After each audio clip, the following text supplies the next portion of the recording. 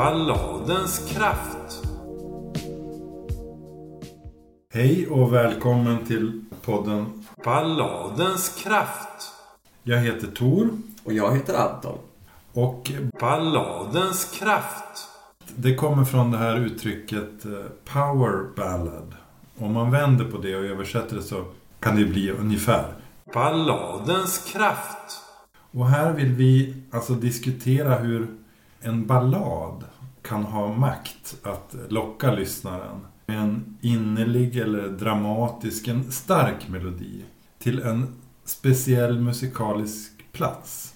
Och där råder en förtätad, stark, nästan förtrollad stämning i bästa fall. Fylld av längtan eller sorg. Det handlar ofta om kärlek som man berättar om, men den kan vara besviken eller uppfylld. Vad vill sångaren eller avsändaren berätta? Vad är det som berör?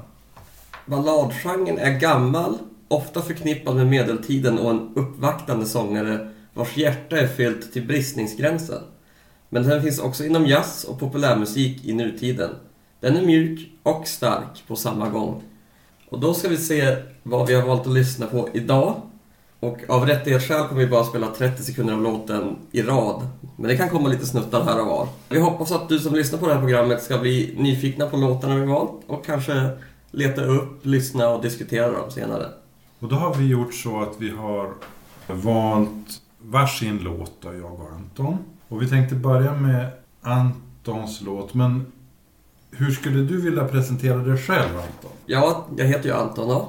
Ska fylla 30 år och jag är nyfiken på vilken kraft balladerna besitter. Det är så jag skulle vilja beskriva mig. Balladnyfiken. Väldigt balladnyfiken. Vad spännande. Ja.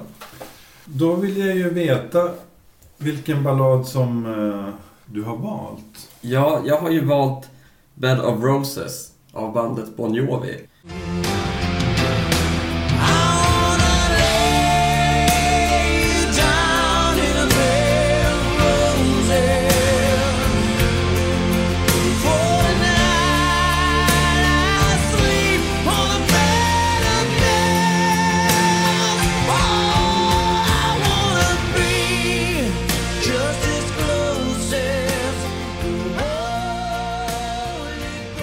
Det är kanske lite dumt att välja den ultimata balladen i första avsnittet.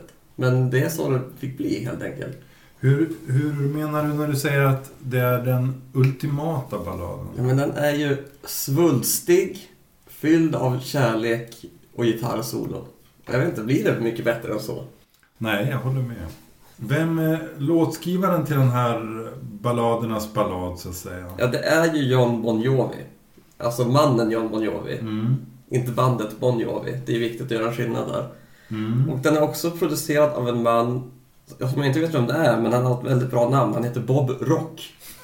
Ja, men han är väl en jättestor producent. Ja, jag upptäckte det. Men man undrar ju, är han släkt med Dennis Pop? Eller är det bara... Precis, de två. Ja. Vilken duo. Det väcker frågor. Så att låtskrivaren som är sångare i sitt eget band så att säga, eller har skrivit den. Och vilket år spelades den in? Den spelades in 92. Men jag tycker ändå på något sätt som att det känns som att det är 80-talets sista låt. Förklara. Den har ju... Alltså när jag hörde den var jag säker på, ja men det här är 80-talet. Det är Bon Jovi i sin prime. Men det är som att 80-talet har sträckt sig in 2 år på 90-talet. Och tar avsked med Bed of Roses. Hade Bon Jovi redan en karriär innan den här låten? De var redan ett etablerat... Ja, precis. Jag tror ju att Live It On A Prayer var deras första hit. Och den var ju på 80-talet någon gång. Och den här Bed of Roses, som jag förstått det, blev inte en superhit ändå. Men det har ändå varit med på sådana här best of album. Men ingen sån här list-etta direkt. Nej, kanske lite för mjuk. Ja, just det. Ja. Är det så att du har ett personligt minne förknippat med den här låten? Ja, det måste jag säga. Jag har ju ett band och vi har ju spelat den här ganska många gånger. Jag tror första gången vi spelade den var ett nyår för massa år sedan, kanske 6-7 år sedan. Och då var vi hemma hos vår kompis som hade nyårsfest. Och vi bestämde oss för att vi ska sätta upp en Bon Jovi-show. En spelning med bara Jovi-låtar. Som vi kallade Bon Jul och Gott Nytt Jovi. Och det... ja, och då körde vi ju alla deras hits, inklusive Bed of Roses. Och det är ju något med den refrängen. För folk vill sjunga med. Och det behövs ju. Den går ju högt som tusan. Så man behöver att folk hjälper den lite i den. Och sen har vi spelat den flera gånger sen. Och det är alltid en publikfavorit, tycker jag. Men när ni skulle repa in det här materialet och du skulle lära dig texterna och du upptäckte att låten är... Ja, den är ganska svår att sjunga. Ja. För att den har en så pass stor spännvidd från det mörkare till det ljusare att det blir krävande. Upptäckte du någonting annat med just den här låten? Ja, alltså jag tror inte jag tänkte så mycket på texten då. Eftersom jag har ju studerat den till idag väldigt mycket. Men då såg jag den nog mer bara som en ganska renodlad kärleksballad på något sätt. Men jag har upptäckt nu att den har ju fler bottnar. Men redan då så kikar man på texten och man reagerar ju på en mening som jag skulle vilja lyfta fram. På engelska är det With an ironclad fist I wake up and French kiss the morning. Och på svenska skulle ju det lite lösare för att bli Med en bepansrad näve vaknar jag och hånglar med morgonen. Och det är ju... Jag tror ju, alltså nu är jag ingen Jovi-expert, men han har nog aldrig skrivit en så bra rad igen efter det. Hur tolkar du den här raden? Jag tror ju att, eftersom låten handlar mycket om att han är bakfull, så tror jag att han har en jobbig morgon. Den här bepansrade näven, det är att han stålsätter sig och vaknar och liksom, han möter morgonen fast det är jobbigt. Så tänker jag att han tar tag i sig själv på något sätt. Och det här French kiss, alltså det här att hångla med morgonen, det är att... Lite carpe diem kanske. Ja, alltså, just det. Ta vara på morgonen, fast det känns tungt. Alltså det finns en aggressivitet, den här järnklädda knytnäven. Men den är också öm. Alltså, det är både en kärlekshandling och den här knutna näven i samma mening. Ja, visst är det så. Det är det här hårda och det mjuka i samma. Det är en beskrivning, tycker jag, som är fin av den här powerballaden då. Att den är hård och mjuk. Och det hårda, är det den här verkligheten som är hård, eller är det bakfyllan, eller vad är det som är hårt i den här låten? Låten är ju som uppdelad mellan både det han känner för vad jag tolkar som hans partner som är där hemma. Och han är ute på det hårda turnélivet. Jaha, just det. Och då är det ju mycket alkohol inblandat, låter det som här. Så det är både känslorna, de mjuka känslorna han känner, blandat med det uppenbarligen ganska hårda turnélivet som Jovi lever. Visst är det någon bottle of vodka inblandad? Ja, a bottle of vodka still lodged in my head. Alltså han har fortfarande flaskan fast i huvudet dagen efter. Och det är ju, det säger att det har varit en hård kväll innan. Ja, men jag tycker det är spännande här att du... Det mjuka då som vinner, eller som också är lika starkt, vad är det? Ja, det är ju kärleken till hans tjej där hemma. För det är, jag skulle säga att Bed of Roses är ett triangeldrama nästan. Okej. Vi har Jovi, vi har Jovis flicka, eller på att säga Jovis tjej där hemma. Och sen har vi Jovis kärlek till rock'n'roll-livet. Och de är fast i triangeldrama. För låten börjar med att han verkar ha varit otrogen. Han har en blondin i sängen. Ja, just det. Men sen ringer han hem. Och så börjar han ju fundera på vilka saker är det som faktiskt betyder något här i livet. Okej. Det är kärlek och det är sanning. Och det kallar du de mjuka värdena? Ja, det ska man säga. Ja. Och sanningen är, kommer man på, att det enda han behöver är ju tjejen där hemma. Ja, just det. Hur märker man att han är bortresa, så säger? Berättas det? Han försöker ju ringa henne på telefon, men det är svårt att nå henne. Så det är ju liksom ett steg där man ser att han är inte hemma. Och sen är det också hur andra versen pratar mycket om att han inte sett henne på ett tag och att det är långt mellan dem. Så det är hårt. Men sen tar ju låten lite av en vändning i sticket och tredje versen. Den har ju hela 3 verser. Och där tänker man att de här andra kvinnorna är utbytta och det där rock'n'roll-livet blir hans älskarinna, sjunger han ju rakt ut. Ja, just det. Han måste stå i spotlighten. Det är hans mistress. Ja, just det. Men han känner sig ändå ensam på scenen. Fast han är omgiven av en publik. Mm. Och han inser att det är inte de här jag måste imponera på. Det finns bara en person. Mm. Och det är hon där hemma. Just det. Och du pratade tidigare om den här melodin, att refrängen, det är många som vill sjunga med i den, sa du, när man kommer till den. Och det kan jag helt skriva under på, att den är en väldigt stark melodi i refrängen. Ja. Den är medryckande, den är dramatisk och den blir liksom smäktande. Och jag har själv sjungit med när ni spelade den en konsert. Och när jag såg mig omkring så var det många som gjorde detsamma. Det går liksom inte att komma undan från refrängen. Nej, alltså versen är väldigt finstämd måste man säga. Och lugn. Mm. Och till och med bryggan upp till refrängen ska jag säga, där är fortfarande lugn. Och sen är det bara som gitarren som gör du och sen smäller det. Mm. Och det är någonting med att det är en väldigt brölvänlig låt på något sätt. Ja, jag skulle kunna tänka mig att höra den i en hockeyarena. Mm. Hur fel det ändå hade varit så hade det varit helt rätt. Ja, just det. Jo, men att det är kanske låtens kärna, det är melodin i refrängen, för den är så medryckande. Ja, jag skulle definitivt säga att det är ju refrängen som bär låten på något vis. Mm. Och versen och sticker och sånt gör ju rätt i att backa lite för refrängen och hålla sig väldigt lågmälda och bara bygga upp till den här explosionen. Och man får ju också ett gitarrsolo i låten som går lite i samma veva som refrängen, ska jag känna. Samma anda, det här explosiva. Den håller inte tillbaka.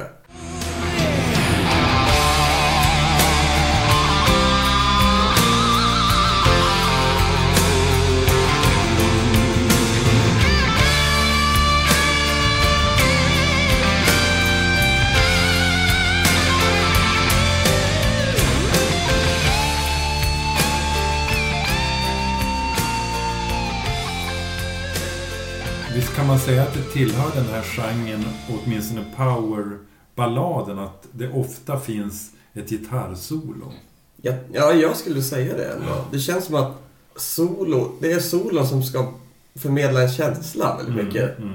Det här, alltså gitarren gråter nästan lite. Så jag tycker den har en ganska naturlig plats i det där känslosamma låten. Så det du beskriver är att det finns en stark dynamik här, alltså att vers och brygga är lågmälda och sen smäller det, säger du, i refrängen. Vad har man för instrument förutom gitarr? Ja, alltså det är ändå kanske en ganska otippat pianodriven låt. När jag tänker på Jovi tänker jag på gitarrer bara. Men han sjunger också i början hur han sitter vid pianot. Just det. Wounded and wasted, alltså fortfarande full. Just det. Och förmodligen emotionellt skadad. Så jag skulle ju inte bli förvånad om det stämmer hur han skrev låten. John Bon Jovi satt vid pianot och skrev den här låten. För hela versen det är nästan bara pianot man hör. Och sen gitarren bara smyger lite små fills. Det är ju det som gör lite att den exploderar också. För sen kommer ju gitarren. Och när den väl dyker upp, då gör den det med råge. Stämsång?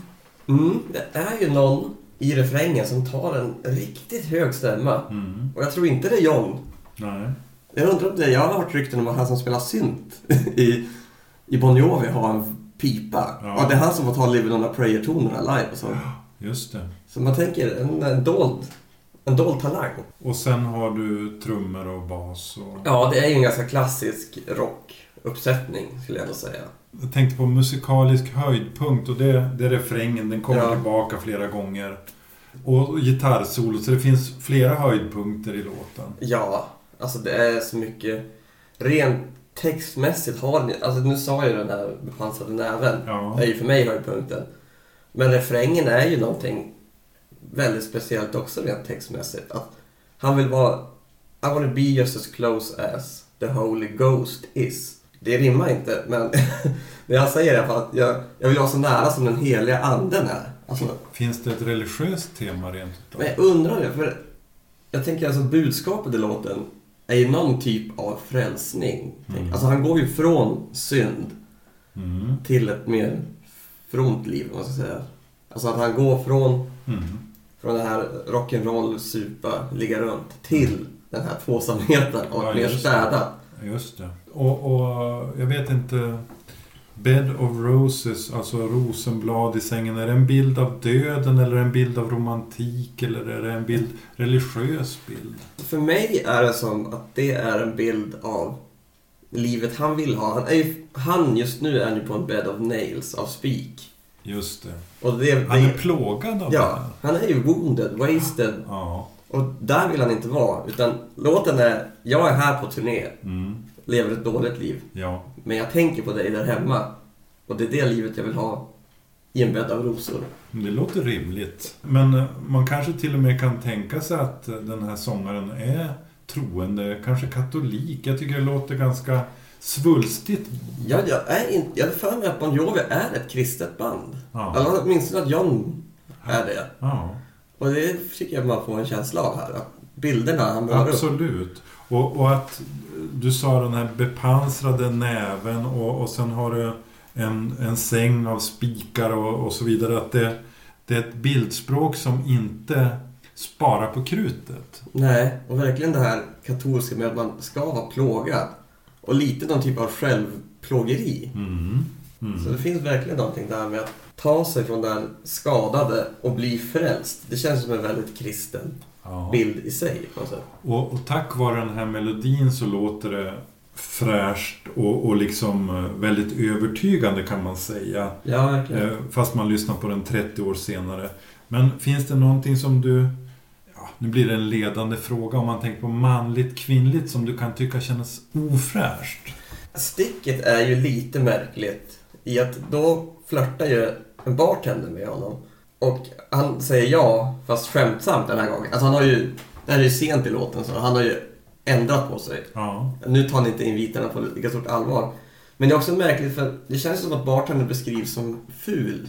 Ja. Så man vet inte om han tackar nej för att han har blivit en bättre person eller för att han inte liksom är attraherad av henne. För hon har ju en peruk som är sned, tolkar jag det. En crooked wig.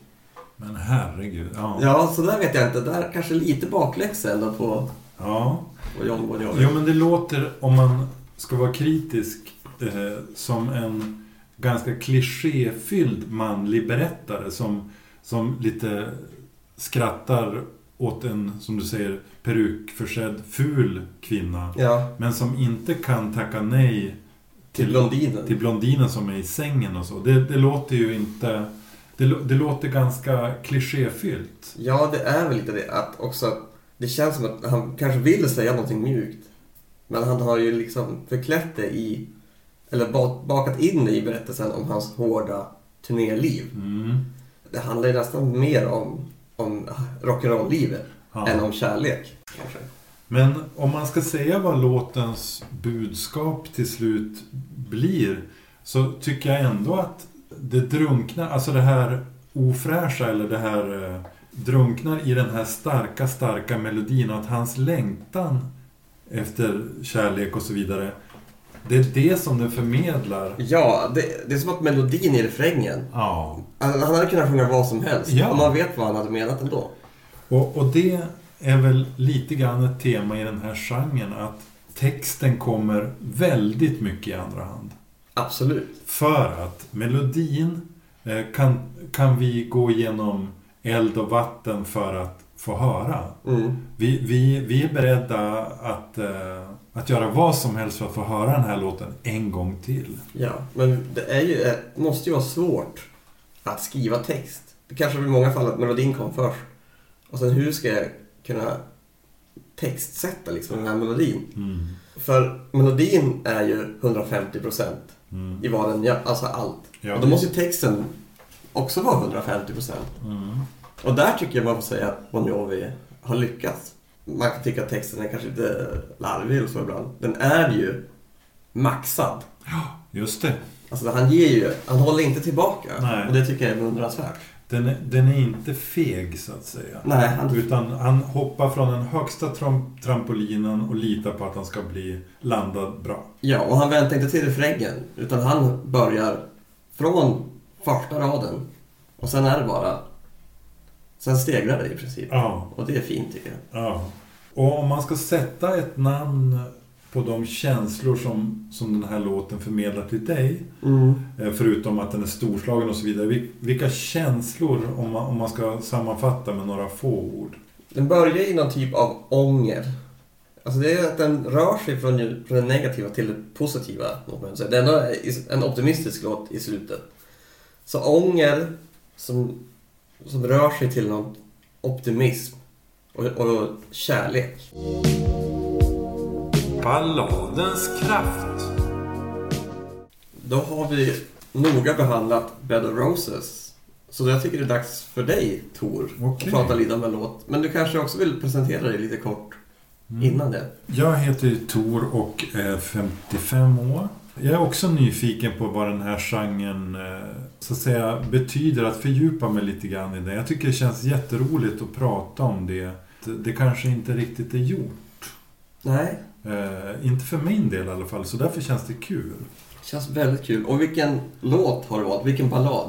Då har jag valt en ballad som är just en ballad. Det kanske inte är någon powerballad utan en lite mer nedtonad. Och det är I Can't Make You Love Me. 'Cause I can't make you love me if you don't. You can't make your heart feel something it won't. Here in the dark, in these final hours. Och vem är det som har gjort den?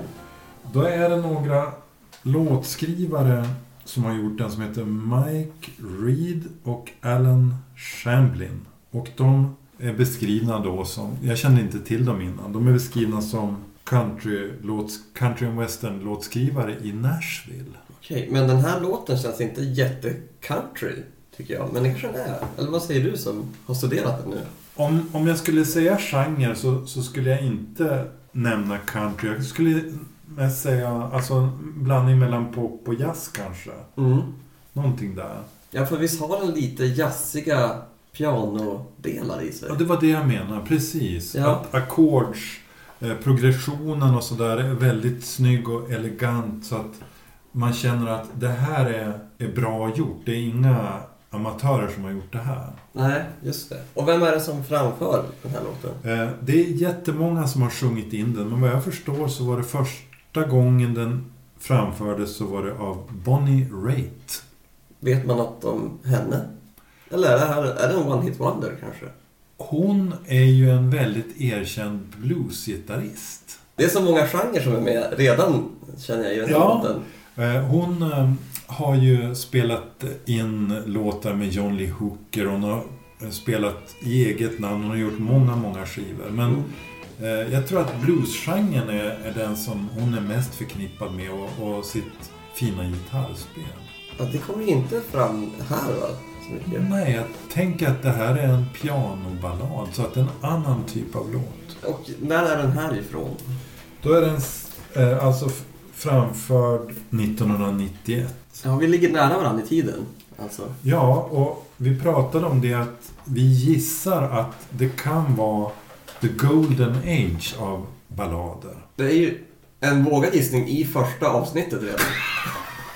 Men jag tycker vi får väl utvärdera och se när vi har facit sen.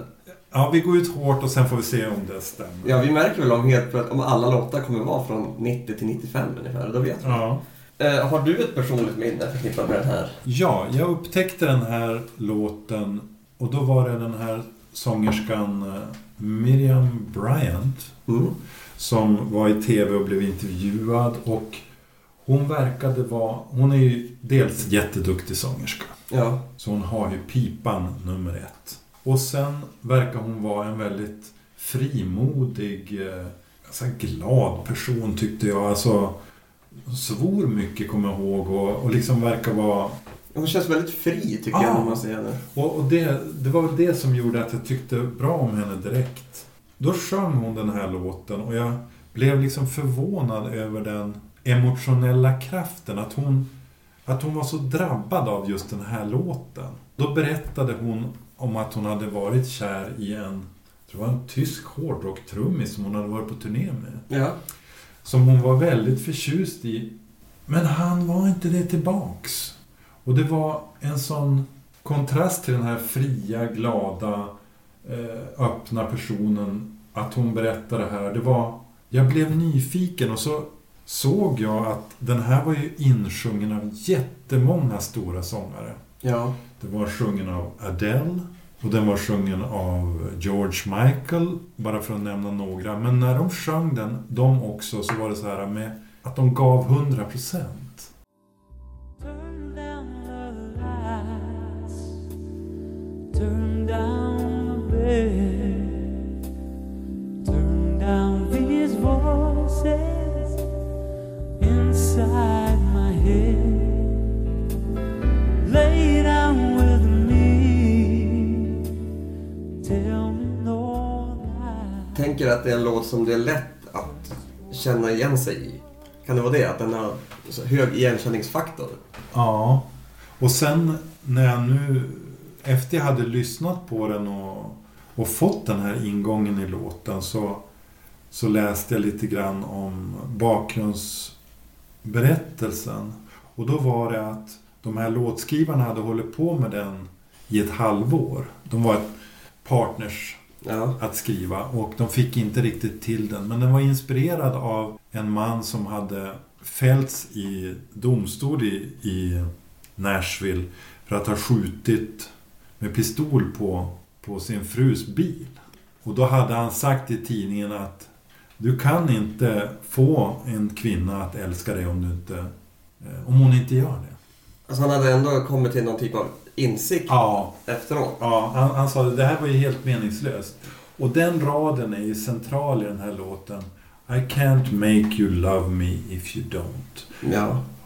Och sen sa Bonnie Raitt det att när hon sjöng den på konserter så här, de spelar bluesgitarr, de spelar solon, de spelar allt möjligt. Hon sa att så fort jag sjöng den här, då blev det helt tyst i lokalen. Ja, men vilken känsla är den? Alltså om du ska peka ut några centrala känslor i låten.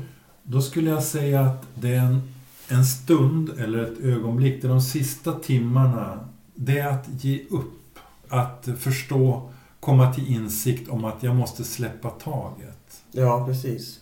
Och det är väldigt, väldigt sorgligt. Ja, för det känns som att den här låten är en liten motsatslåt till min Bed of Roses. Ja. Där han vill ju kämpa för sin kärlek. Ja. Men här tänker jag att den som sjunger är i relation och inser att jag måste lämna det för att min partner älskar mig inte. Ja, och hon ber ju också, den som sjunger den här låten ber ju också Just hold me close, don't patronize me. Alltså, var inte nedlåtande. Ja, precis. Jag visar mig nu svag. Jag visar mig nu att jag ger upp det här. Se inte ner på mig för det. Och det är någonting som du säger, Jon Bon Jovi inger hopp. Ja. Han kämpar på. Han vill inte ha mera vodka. Men här är det ju tvärtom att jag ger upp. Det är som att båda är i en väldigt svag position. Men att man ser olika slut på det. Ja, just det. Och jag tänker att våga, där har vi en enorm styrka i båda låtarna. Att man vågar visa sig svag, va? Det svaga är centralt i båda låtarna. Är det den raden du läste nu, skulle du säga att det är din, inte kanske favoritrad, eller har någon annan du skulle vilja lyfta upp?